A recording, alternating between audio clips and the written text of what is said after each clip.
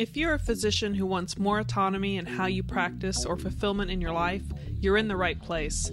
This is the Change Physician podcast, where our guests reveal how you can learn the mindsets, skills, and strategies to create the life you want without selling out your morals or values. But before we begin, I want to remind you of the free book giveaways, guides, and other physician resources available to you at thechangephysician.com. Hey folks, welcome back to another episode of The Change Physician. I'm your host, Dr. Kevin Kukara, with my wonderful co-host, Dr. Melissa Cady, and today's fantastic guest. This is Dr. Paul Thomas.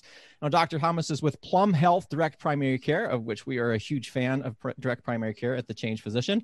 And he's here today to talk about his physician journey. So, Paul, thank you for coming on to The Change Physician. Hey, thanks so much for having me here. It's really great. Even though it's Zoom, it's good to get together like this. Well, we're so lucky to have Zoom. You know, could you imagine if it was like 10 years ago and we didn't have this technology? So yeah, we'd have to like record on a VCR and then mail it to each other, something like that. Go old school. Yeah. Whatever they call them, those old telemedicine, or the people use the group calls with the telephone, which are so annoying. But yeah. All right. Well, we're in the modern era. We got Zoom. Sure, it's COVID, but we can still connect. And we want to start with your physician journey. And as always, we start with, well, why in the world did you choose this path? Why did you go into medicine? Well, I grew up in a Methodist church, and I was looking for ways to volunteer in the community. And there was something called Cass Clinic, which was affiliated with Cass United Methodist here in Detroit. And so I started volunteering at their free medical clinic for homeless and uninsured folks and elderly senior citizens who had transportation issues. There's a senior citizen center down the street. There was a Mariners Inn, which was kind of like a halfway house or like a drug rehabilitation program. And then there were a lot of homeless folks who came through. And I got to volunteer as a high school student at 17, which is really transformative for me. And I got to work shoulder to shoulder with Wayne State University School of Medicine medical students, and then a preceptor named Dr. Costia, who could handle seemingly anything that walked through the door, and a lot of interesting things walked through the door. And so that was super inspiring, and it changed my worldview, and it changed how I thought I could impact the world. And I loved being able to get to know people longitudinally, like over multiple visits. And then I really enjoyed that relationship building and the camaraderie among the students. And so I was like, okay, I want to be a doctor and I want to go to Wayne State School of Medicine. Wow. So pretty early focus then. I'm assuming if this is high school, you knew where you wanted, I'd have to go to college, and then you're making everything ready to go to Wayne State. So how was that sort of trajectory? Did anything kind of derail that, or were you pretty laser focused for that part?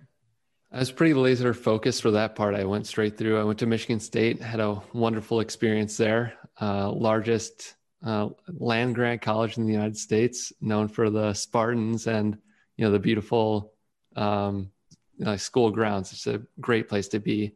And then right after that, I matriculated at Wayne State and started, immersing myself in the Detroit community, volunteering at places like Cass Clinic.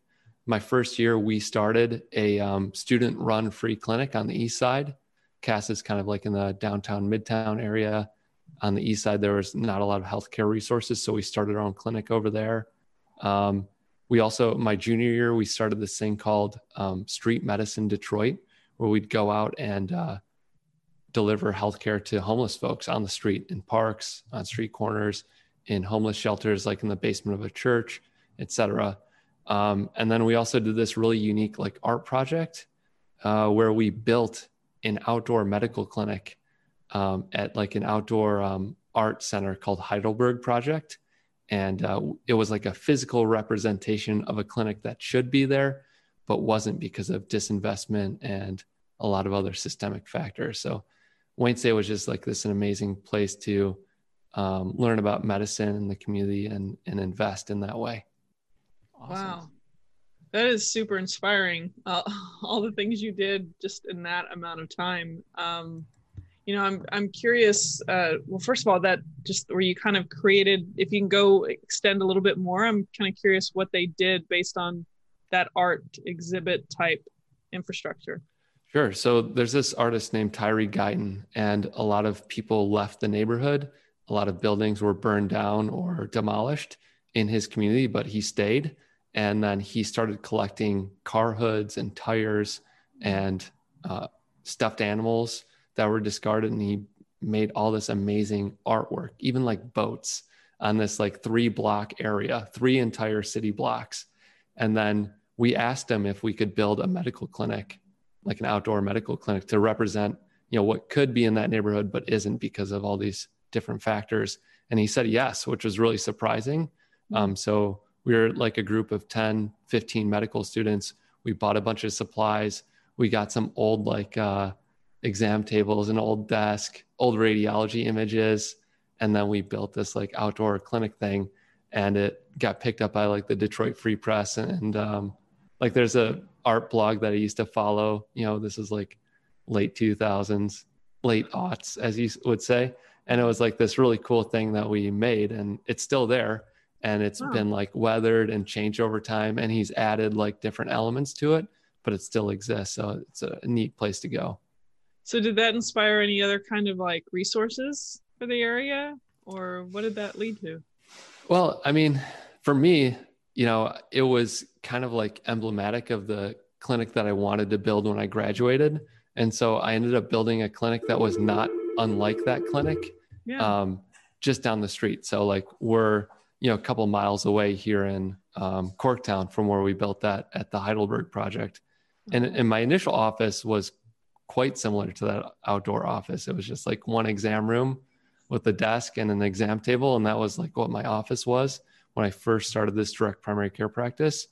And now we have this like 1,700 square foot facility with 3 exam rooms and, med room and supply room and all that. So it's a little bit bigger, but for me, that's kind of like an anchor of like in my mind's eye of like what's possible with some intentionality. Yeah. So you were going into your training for primary care. You'd kind of chosen that path, and it's pretty traditional training. Was there anything about that training that surprised you and how medicine was being delivered? Yeah.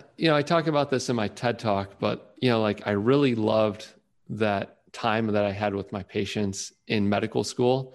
And then the further and further I got into residency, and by the time I graduated from residency, I just had less and less time, where I would really only have 15 to 20 minutes per patient to see them and take care of them. And I thought that was like a dreadful amount of time. It just wasn't enough time to give my full time and attention to somebody. And I talked to the previous graduates, great doctors, really good people, but they're just trapped in a system where they have to see 25 patients, 20 to 30 patients a day. Some of the high producers, see 40 patients a day. And, they make a lot more money because it's a volume game, and we're incentivized in the fee-for-service system to see as many patients as possible. And I totally rejected that notion of like, yes, let's see as many patients as possible, because that's great medicine, because it's not. And, medicine for me is all about developing strong, caring relationships with my patients, and it's bi-directional. My patients care about me. They ask how I'm doing, which didn't really happen when I was in the system. Or, my first year out of residency, I was working in urgent care, I would see 40 patients in an 8-hour shift, and sometimes 55 to 60 patients in a 12-hour shift. And that was like what was expected. And I hated that. And I just was like biding my time until I got a more full panel at Plum Health. Yeah. So that's kind of interesting, because you went, you had this mission pretty early on in high school, and it sounds like you're pretty laser focused. You're still dedicated. If you have this kind of physician mentality, or I'm going to care for people, and you maintain that through residency, which I think sometimes gets lost in a lot of us. But when did the idea of changing your model, like direct primary care is much more known now than it used to be. I'm certainly at the end of the early aughts, it was really pretty still new then. I mean, there was a couple kind of people at the forefront then, but it was not as widespread as it is now. So when did you decide, because some people would say, well, I'm going to change my specialty. I'm going to go into this. I'm going to leave medicine. Why did you then decide I'm going to change the model through how care is delivered? Yeah. So like 2012, my friend who's like a libertarian sent me this podcast, and he was like, oh, you got to listen to this libertarian doctor out West doing this DPC thing. And I was like, Oh, cool, man. I listened to it and I thought it was really cool. The guy was super passionate, but I was like, oh, I graduated med school in 2013. So I was like, I'll probably like work with the hospital system and be like professorial and teach other residents. Like that's kind of like the vision I had for myself going forward. But then at the end of residency, at the end of like, mid 2016, I was like, there's no way I can do this, really at the end of 2015. And then in March 2016, I had like a practice management, and I wrote a business plan for my direct primary care practice through that practice management. The assignment was write a business plan for a fee for service clinic, but I was like, no, that sounds terrible. Let's do one for a DPC office. It was super simple. I explained it all to my co-residents, and all the light bulbs went on. They're like, oh, that is simple. And then I wrote like a curriculum for myself. We could do an elective in our final year of residency. So I did a direct primary care elective. I wrote a curriculum that I'd spent 2 weeks with DPC doctors, and then just read, X, Y, and Z about it, and then write a little thesis at the end. And so I did that. I drove out to Denver, Colorado area, and I spent some time with Dr. Flanagan. And then I went out to Wichita, Kansas, and spent some time with Josh Umbear and the Atlas Clinic, and just learned a ton from those guys. They looked over my business plan. I really took the best of what they were doing out there and brought it back to my practice here in Detroit. And we've succeeded with it. We've tweaked it along the way, but the formula works. The business plan works. Yeah, that's awesome. Kevin, do you have another question? I have many more questions, but I don't want to No, you go ahead. I've already stolen a few. Go ahead. Well, I just love that, because we've had Josh on the show, and I'm looking at your website and listening to your story, and it's interesting because his story is a little bit different, but the passion for medicine is still there. And he approached it from a, much more of a libertarian mindset of how do you deliver effective, cost-effective care. And what I'm hearing in what you've said is this focus on really how can we provide great service to a population that needs it, whether it's interested in an underserved population. So when you were creating your business plan, did you anticipate then because you said your office now is 2 blocks away from where you had built the I don't know what you call that, the art clinic? About 2 miles. About 2 miles away. But were you anticipating moving in toward an underserved area, or trying to create affordable care for perhaps people that were having difficulty finding good care? Yeah, of course. I mean, all of Detroit is medically underserved. Our clinic is in an HPSA, or a health professional shortage area. So there's about 75 to 100 primary care physicians in the city of Detroit right now. And there are 630,000 residents. So there's about 1 primary care physician in Detroit for every 6,000 residents. And an adequate number would be 1 physician for every 1,800 residents. So that's more than 3 times underserved. Now, the contrast is if you just go north of 8 Mile into Oakland County, one of the wealthiest counties in America, I think it's like top 5 wealthiest counties in America, there's 1 primary care physician for every 600 residents. Then if you go west, over to Ann Arbor, same thing, 1 primary care physician for every 612 residents or something like that. So there's a 10x disparity, 1 to 6,000 versus 1 to 600 in the Detroit community to the surrounding communities. And so I'm acutely aware of that. And a lot of Detroiters have trouble accessing excellent primary care services, because even though they might have health insurance coverage, it doesn't necessarily mean that there's a doctor in their community that can see them. And even if they have to drive north into Southfield, which is in Oakland County, and see a doctor there, they may not reliably be able to make that trip, because about 35% of Detroiters don't have access to reliable transportation. So for us, it's instrumental to be in the city, to be on a major route. Like we're right on Michigan Avenue, really close to the Rosa Parks Transit Center. So we can capture people who might have to rely on a bus to get to our clinic, or might have to walk to our clinic. And so that was super important for us to be in this urban environment and to be able to serve people who don't have access to healthcare. And that's our mission statement. We believe that healthcare should be affordable and accessible for everyone. And that's what we're trying to accomplish with our clinic. Yeah. How do you describe to people that don't understand what direct primary care is? What's your spiel? The short version is it's concierge medicine, but for everyone else. We have that mentality that every single person is super important. And, you have our cell phone numbers, email addresses. If you text me, I'm going to respond pretty much right away, at least within 24 hours. However, we don't bill or use insurance. You don't need to have insurance to be a part of our clinic.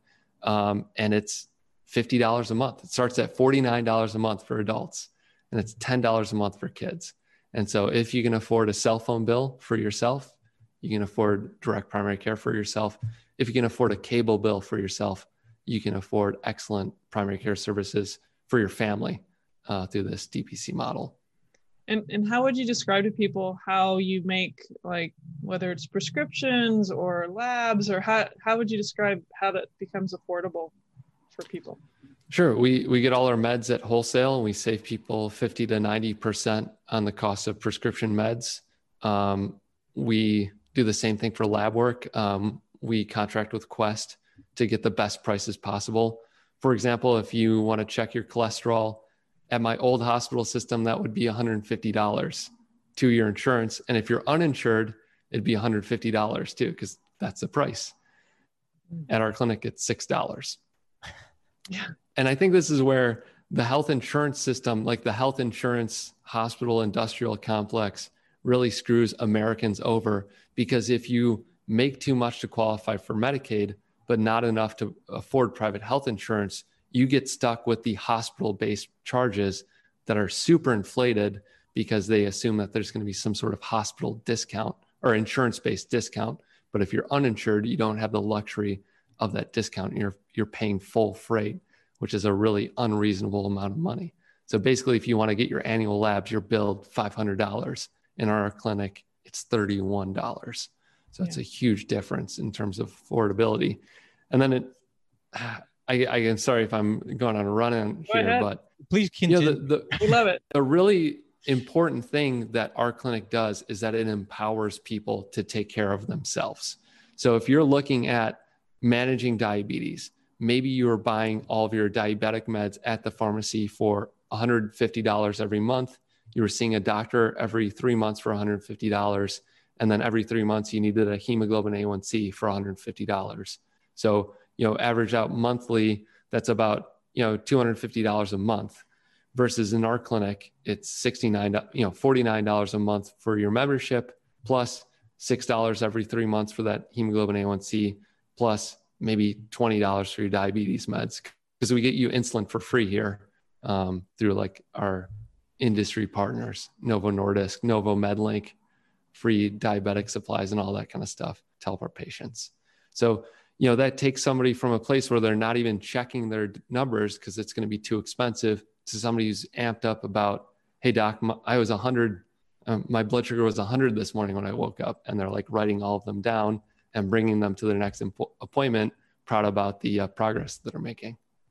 Yeah. And sorry, I was just going to, just to clarify for people listening, when you say the price is like you're drawing the blood there, you're giving the medicines to them directly there. They don't have to go anywhere else to get those things. It's exactly like a one-stop shop. So anyway, sorry, go ahead, Kevin. Well, and I was going to compound onto that too, is because we have all this stuff about non-compliant patients and this, that, other thing.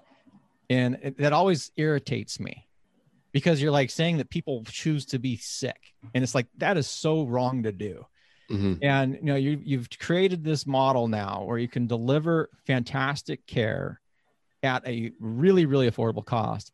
And the other thing that you again mentioned before is you're not doing this on volume. So now you have the time to spend with these people. And it sounds like they're engaged with you. Like, so I would be kind of curious, how is in residency, it tends to be very busy practice. When you were in urgent care, it was very busy practice.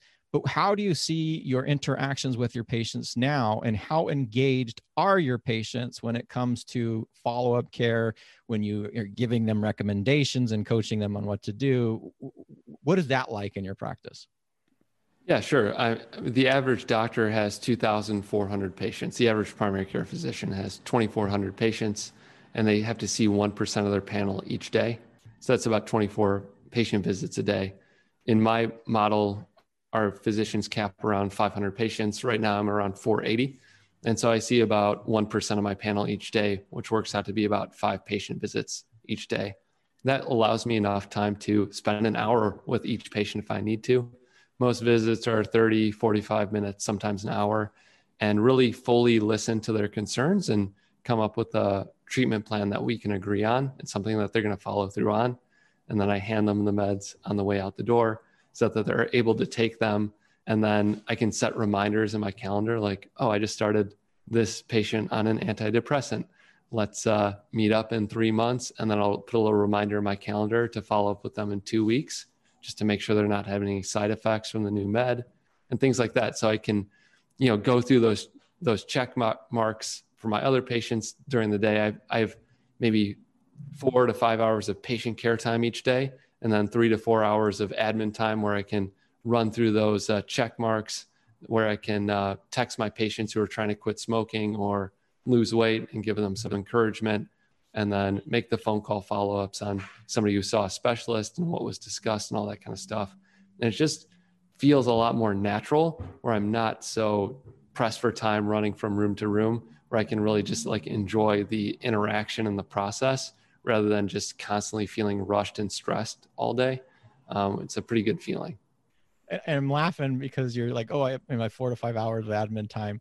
And I want to make sure that the listeners understand that, because in a traditional practice, when I'm doing administrative tasks, it's usually after the end of seeing their 24 patients a day, they're doing the 2 to 3 hours of administrative tasks, which is, filling in this junk and doing all the stuff. Your administrative task in that 4 to 5 hours sounds like it's actually doing useful stuff. Like, yeah, and checking on patient care. And patient care.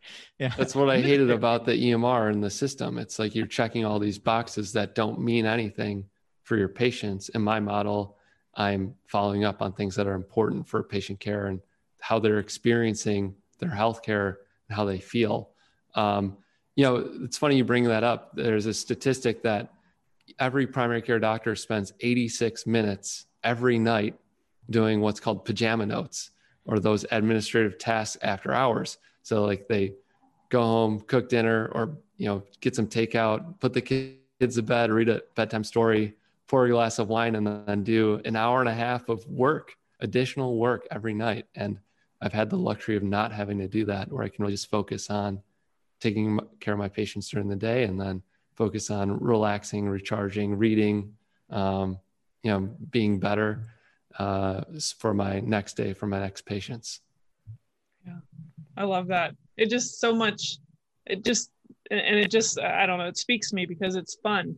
I'm not in primary care, but when you can create the experience and make it for the benefit of your patients, there's nothing better than that if you're in this field for the right reasons. So I just want to thank you for that. I wanted to give you a chance to, I know Kevin wants you to ask you this question, but maybe I'll ask it. Why did you name your business Plum Health, and let people know where they can find you too? Yeah, Plum Health, it's a direct primary care service. For me, the plum is like a symbol of 2 overlapping circles. If you were to draw a plum, you just do like 2 overlapping circles. And for me, that's like the doctor-patient relationship. And that's why we chose Plum. And it's just a nice sounding name. It's like Plum Health. It's nice round sounding. And people sometimes say like it's plum, like if it's square, if you build a building and it's square or something. And then also it's just, every large medical institution in the healthcare industrial complex in our community is has a blue color and is eponymous for a man. So we have St. John Ascension, and we have William Beaumont Hospital, and we have Henry Ford Hospital, and we have like Hutzel Hospital and Carmanos Hospital. And it's just like, come on, guys, can we like spice it up and get, we have a nice purple color here. And then, it's just kind of a little bit more feminine, I guess. And then we're welcoming of all people of all walks of life. So we take care of a lot of people, and the majority of our patients are in minority communities, meaning they're either ethnic or religious minorities or LGBTQ plus, et cetera. So that's a really cool place to be as well. Wow. And I just want to read because I looked at your pricing sheet, and this is the thing that I just want people to really understand, because you mentioned it already, but you look at the membership model and fees, and it's ages 0 to 17, $10 a month, 18 to 39, $49 a month, 40 to 64, $69 a month, and then over 65, $89 a month. And for that, having access to your physician, having, the ability to get medications that's significantly lower than what most people are getting, this is a model that anybody can do.